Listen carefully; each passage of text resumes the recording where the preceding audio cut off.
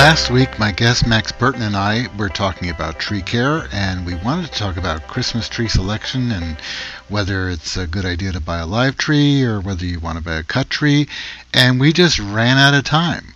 So we're going to continue that conversation right here, right now, on Ken Drew's Real Dirt, Gardening 2.0. I recently spoke with Max Burton, who is a tree expert. But during our chat, I kind of challenged Max to talk a little bit about Christmas trees, and we didn't really have a chance to. And Max admits that, if I can say it, growing up Jewish, he didn't have a lot of experience with Christmas trees, but he has a lot of experience with trees. And I think between the two of us, we're going to come up with some interesting things to suggest to do and to not do when choosing a tree for your holiday. And maybe a live tree, maybe not a live tree, and some of the non-live choices. And I want to welcome Max again to Ken Drew's Real Dirt. Thanks for having me back. Wow. We know too much. We have to think about, on the it's a good problem to have, I guess. Well, on the last show, I went into that thing with my hand because we're talking about inclusions and trees, and it's hard to picture that without seeing it. And that's, I don't want to say that's sophisticated, but it's something to learn, and all of this is, to me, is very exciting and very interesting, and knowing your plants and knowing your trees as individuals, that's really the way to understand them and care for them. And I think that what we came out of that last talk about learning and hearing is better not to do anything to your trees than to do too much. A lot of times that's the case, and ultimately, be skeptical and always remind yourself that there's more to learn that you don't know, and there's more to forget that you think you do know. That's wrong. We talked about I brought up the idea of buying a live tree, and for the holidays, and I picture this 3-foot tall balled and burlap tree. In most of the country, you buy trees that are balled and burlapped. On the West Coast, they're usually almost always grown in containers, and in the South too, often. But we've got some kind of conifer. A lot of people think that all conifers are pines, but they just say pine. They say pine. I get that a lot. But you buy a needle leaf conifer, and then you think, I'm going to be good to the environment. I'm not going to cut down a tree. And you're going to buy a live tree. And I don't think that's a bad idea. And I know you can tell me why that's not the best idea. But when I picture a live tree, I say to people, 3 days. You can have this tree inside for 3 days. And that's it. Because if you have a heated room and lights on a live tree, it's going to start to, this tree wants to be outdoors in the cold. It doesn't want to be in the living room. It's going to be just as upset as you would be if you got set up outside with lights on you. Well, maybe the thing to do is buy a cut tree for inside, buy a live tree for outside, and you would recommend thinking about the future. People buy, I see it all the time, even planting. You go to the nursery and you see a 2-foot tall blue Colorado spruce, and you think it's a shrub. Yeah, it's this cute little thing, and boy, does it really block a view. Like, I can't see through this thing at all, and it's just the right size and so easy to move around. This I know right where this fits. And you probably do, but how long are you going to live at that house, and how big is that tree going to be in a little while, and however long you're going to be there? Blue spruces get to be 60 to 70 feet tall with a 30 to 40 foot spread. Do you have room for a tree like that? If you don't, then you might not want to buy all of that topsoil that's coming with it. Right, and you don't want to buy a living Christmas tree, quote unquote Christmas tree that's alive, and then plant it next to the driveway, not realizing that this is going to be a tree. This is going to be a big tree. So I think about digging a hole in advance, but you would say think about longer Think about not planting it. Yeah. Well, think about that. I don't know if this is advice that's in my best interest to give out, because honestly, people's bad decisions about Christmas trees put a lot of food on my table, because those things can be anywhere from $1,000 to $4,000 to cut down when they get too big. Wow. So forget what I said.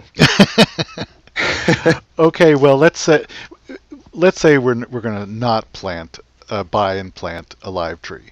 unless we really have thought this out and realize that this is going to be a tree that's going to be with us for a lifetime, and that it has to go in the right place. So we're going to buy a cut tree, and people think that's a lot of people think that's cruel. You know, it's like buying a puppy. If you're buying a live tree, you don't buy a puppy for, like some people do, for a holiday, and then you're stuck with a puppy. But that's really not the way to do it. But if you're going to buy a cut tree, it's really a good idea to realize this is a farming. This is a product of agriculture. This is a plant that's grown in rows, just like beets or something else. It just has grown for a little bit longer. So you're not really cutting down something that, well, it is alive, but I guess those beets were alive too. Yeah, but they're renewable resources. You know, everyone wants to stop you from using paper to save the trees, but nobody's stopping you from eating hash browns to save the potatoes. They're a renewable resource. So, as much as we love to project, they don't have thoughts and feelings, and it's not a crime if you want to temporarily make use of a plant for decorative purposes and then put it to use as compost afterwards. Well, in many ways, it's actually environmentally superior to certain agricultural crops, because while that tree is growing, it is absorbing CO2, and as you said, it's completely recyclable, which we can talk about in a moment. I'd also be tempted to think about the carbon footprint of the tremendous amount of effort it would take me to drag one of these 200-pound trees into my house, up the stairs, and to where it's got to be to get set up as a Christmas tree. There's got to be some spent calories there that are wasted, I guess. You mean if it's a live tree? Yeah. Yeah. Well, we're gonna let that go. We're just gonna all send away the live trees. We're just gonna think about the cut trees. Enough of that. Sure. I see balsam firs everywhere, and those are usually the ones that are just about the most popular in my area for Christmas trees. And what a lot of people don't know is those are from Canada usually, and they're cut in probably August, and they're put in refrigerator trucks, and not always, but often. And you can go to Christmas tree farms and cut your own, or have them cut right for you. But do you know some of the different varieties of trees that are popular, and are there any that you might recommend? I recommend buying whatever looks good, because that's what you're doing with this thing. If it's a cut tree, it's decorative, and if you look at it and you say, this looks like it would look good in my spot that I've got picked out, then that's the right tree for you.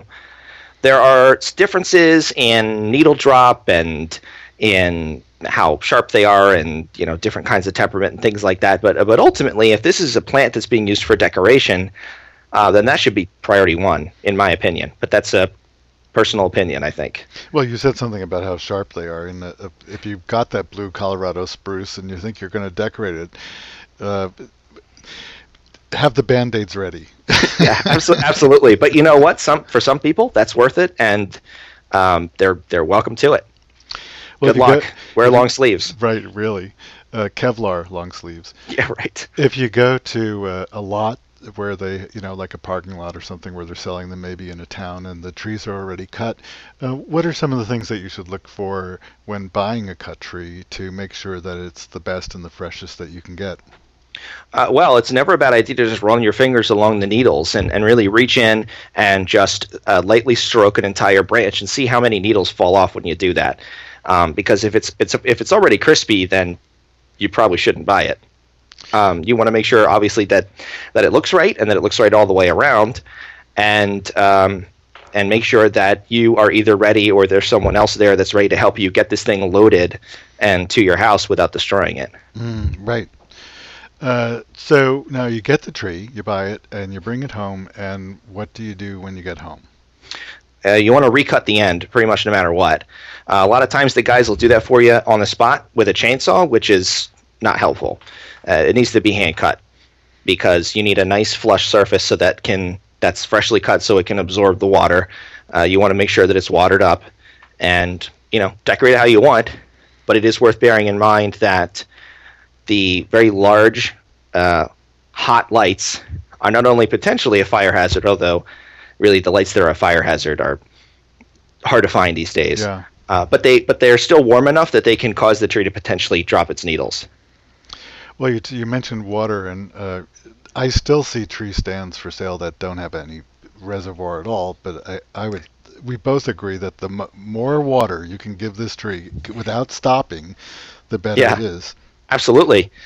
It's going to be in a hot, dry room, and it's going to start transpiring, and it's going to do it pretty much as fast as it can. So it can easily empty, depending on the size of the reservoir. A lot of these trees can empty them overnight. Yeah. So the longer you keep up with that, the less the needles are going to drop off. If you're only going to have the thing in your house for a day, it probably doesn't even matter. Although, me personally, I'd probably still water it anyway. Yeah, I'll tell you, I don't think that anybody leaves it for a day. And I remember in my lifetime, I've had trees up till April, which is a terrible thing. But whatever floats your boat. Well, when I got trees in the old days, when I really wanted them to be around, I would spray them with wilt-proof, which is an anti-desiccant. Yep. And I usually, I haven't done a control, so I don't know if this is the best thing, but I usually do make a kind of my own preservative. And I just use something for citric acid and something for sugar and something to stop pathogens or mold or whatever's going to, bacteria from growing and clogging up the bottom of that stump that you've recut, and it's in water. And I've used things like Sprite and 7-Up and a little bit of bleach in the water, and I think it helps. Maybe it just makes me feel better. I was going to say that's probably just making you feel better, and I have found that when people do things that don't hurt anything that makes them feel good, I don't tend to argue. Well, I know with cut flowers these things help. Maybe I'm just. Yeah, there can be some help to cut flowers, which of course desiccate a lot more quickly than trees. I frankly haven't seen any research on it, so I don't know anything beyond the fact that I do know that there's no way that trees can directly absorb sugar. So anything like that is going to be counterproductive, if anything. I also know that the trees are going to clog their own vessels, or in the case of they're actually tracheids in conifers, they're going to clog them on their own defensively long before any kind of pathogen or anything that we put in there clogs it. So ultimately, the thing that matters most is water. But if there's someone on the house that's insisting on putting a teaspoon of bleach in there or something like that, it's not going to hurt anything. At least not to an important degree. Okay, well, I hear you. So now let's say it's January and you're not Ken, and you're not leaving your tree up till April. Okay. And my needles didn't drop probably because I glued them to the trees with the wilt-proof. Right.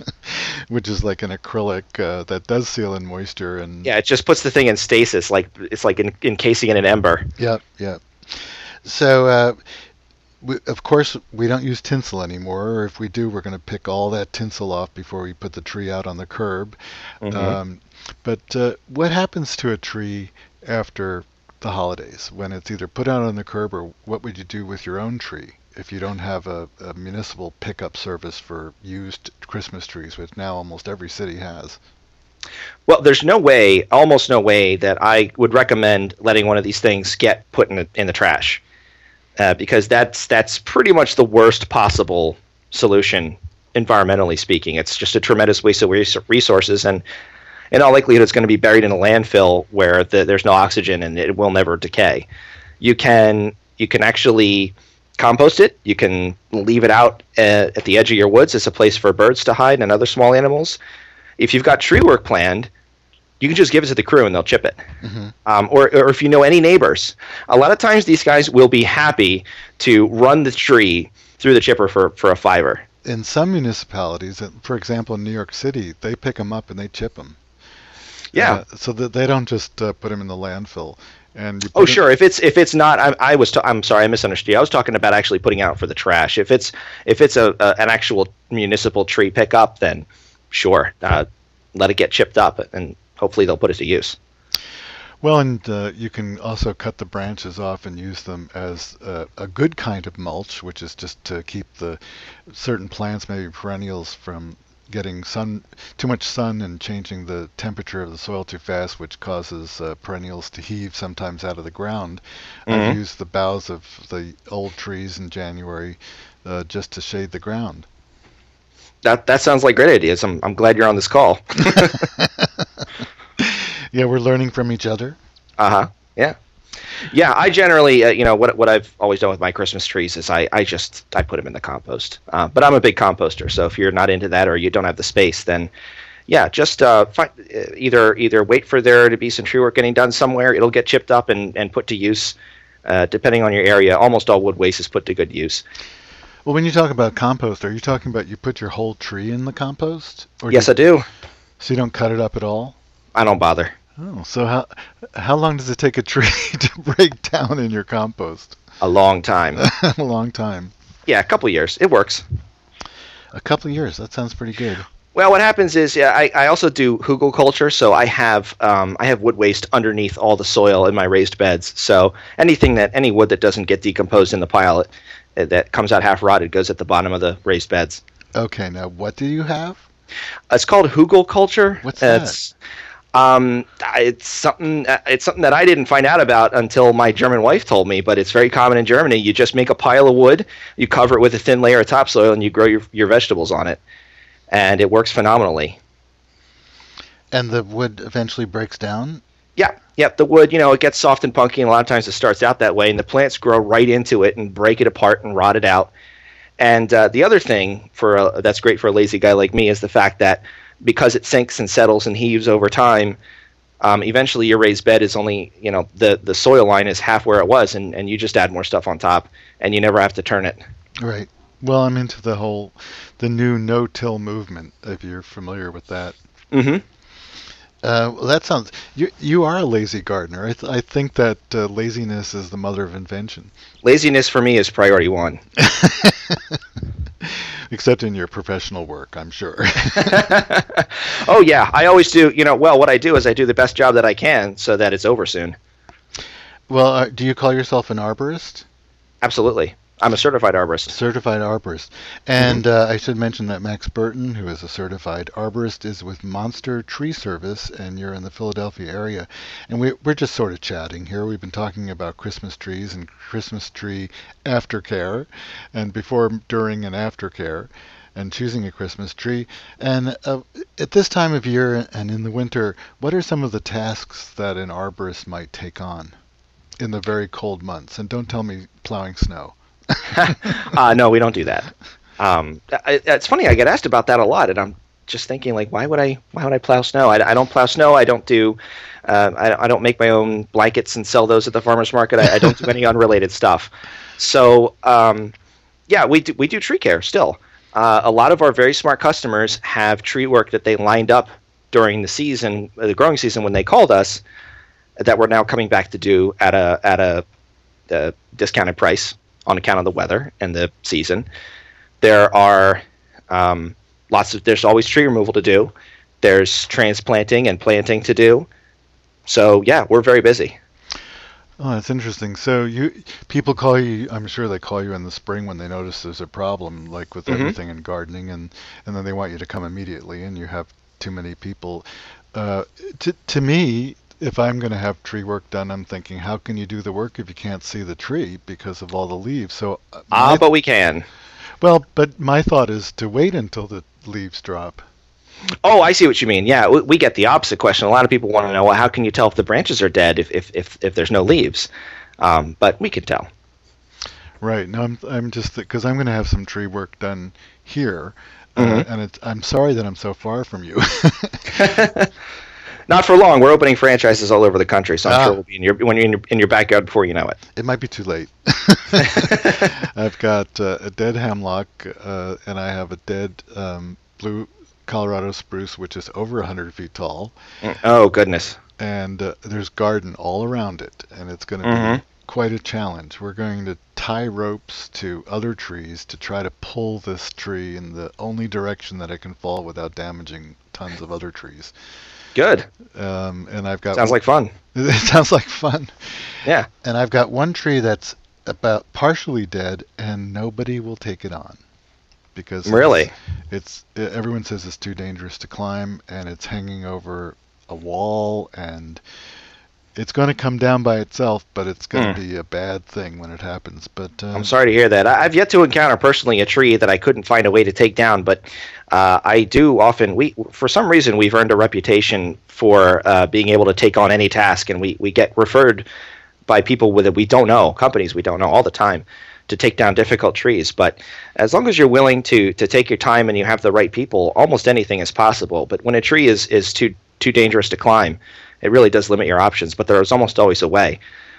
I've been on jobs where we actually had to build a scaffold around a tree we were taking down. Well, I should have mentioned that there's no way to get machinery to this location. Yeah. So that's, I mean, otherwise, there you have, I don't know what you call them, I guess. There's all different things. There's like those scissors ones for low, and then there's cranes. And I know that with Monster Tree Service, you have all the equipment. Oh, yeah. We have a crane. We have a bucket. Yeah, a bucket, right. Yeah, latest and greatest. We definitely try to keep all of our equipment as new as possible just so that we don't have any issues with it. But, yeah, a lot of the jobs we do, there's no way to get to it other than by hoof. So we hoof it. Well, how can we inform people? How can we educate people, not only just to choose the right person, but to know a little bit more about their trees and a little bit more about tree problems, and how can we educate? You're in Pennsylvania, and some of the worst tree pruning I've ever seen is in Pennsylvania.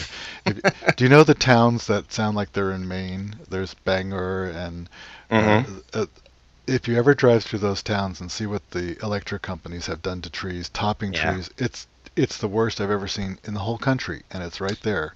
Yeah, the only worst arboriculture in the area is being done on the residential properties. I'll tell you that we sometimes run into people who insist on having their trees topped, and the only way I can dissuade them, I tell them that first of all, it's probably going to harm the tree, and it's definitely going to be detrimental. They have to sign off on that. They have to absolve us of all the consequences. I tell them as well that they're not going to get a yard sign in their lawn. This is all bluffing. But then once I do that, then they finally let me tell them how I can take better care of their tree for a lower price. But it takes a guy like me to prioritize doing the right thing over profit for a person to get educated by force like that.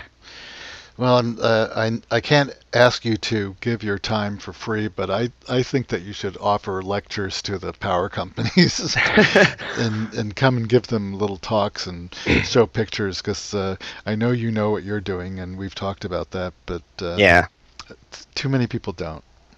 Well, to answer your earlier question, a good place to start is treesaregood.com. That's a website that is run by the International Society of Arboriculture, which is the nonprofit industry, not industry association. That's the TCA. It's a nonprofit that certifies me, and they've got some basic information here about why hire an arborist, and information about different kinds of trees and how to prune and stuff like that. It's a great starting place. And then after reading that, if you want to keep going, then just start looking up the stuff you've already read about and see what other people's ideas about it are. But most importantly is having a good relationship with an arborist that you trust, and being able to depend on them for the case-by-case information that you're going to need. Because a lot of times you run into a rule of thumb that seems like it makes sense, but it just doesn't apply for your particular situation. If somebody called and said they just they don't think anything's wrong, but they'd like to have some advice and have you look at their property, does your company do that? Absolutely. We take those calls and I go do it. I did one just this morning. I looked at a tree. The guy was worried that it was going to fall on his house, and I said that we're having an issue with the emerald ash borer in this area, and I said that it may have been attacked, but I couldn't tell. I was finding boreholes, but the bark was too irregular for me to measure them. So I said, there's no imminent threat here, so why don't we meet back up in the spring? And that's what we're going to do. So some people might think that that's wasted time. I know some sales managers out there that would be upset with that use of my time. But that guy's going to be a customer for life, because I'm going to meet back out there with him in the spring. Eventually, it's going to lead to food on my table. But now he knows that he's got a guy he can trust. Well, the long-term thinking, that's too rare these days. And when you're dealing with trees that live for a really long time, I think that's the way to think. I've been speaking with Max Burton. He's a certified arborist and a tree expert with Monster Tree Service in the Philadelphia area. And Monster Tree Service is going to be coming to an area near you, perhaps, because it is a franchise. And I know that you're growing. Yes, we are, very rapidly. Scarily fast. Oh, uh-oh. Well, trees don't do that. No, they don't. Although people always tell me how surprised they are by how big the tree got. Well, it wasn't 50 years ago. That thing was just a stick. I guess it was that long. Well, there's nothing like time, especially in the garden. And Yeah. thank you again for joining me, and perhaps we'll chat again sometime. I look forward to it with great anticipation. Thank you. Please join me again next week for another edition of Ken Drew's Real Dirt, Gardening 2.0.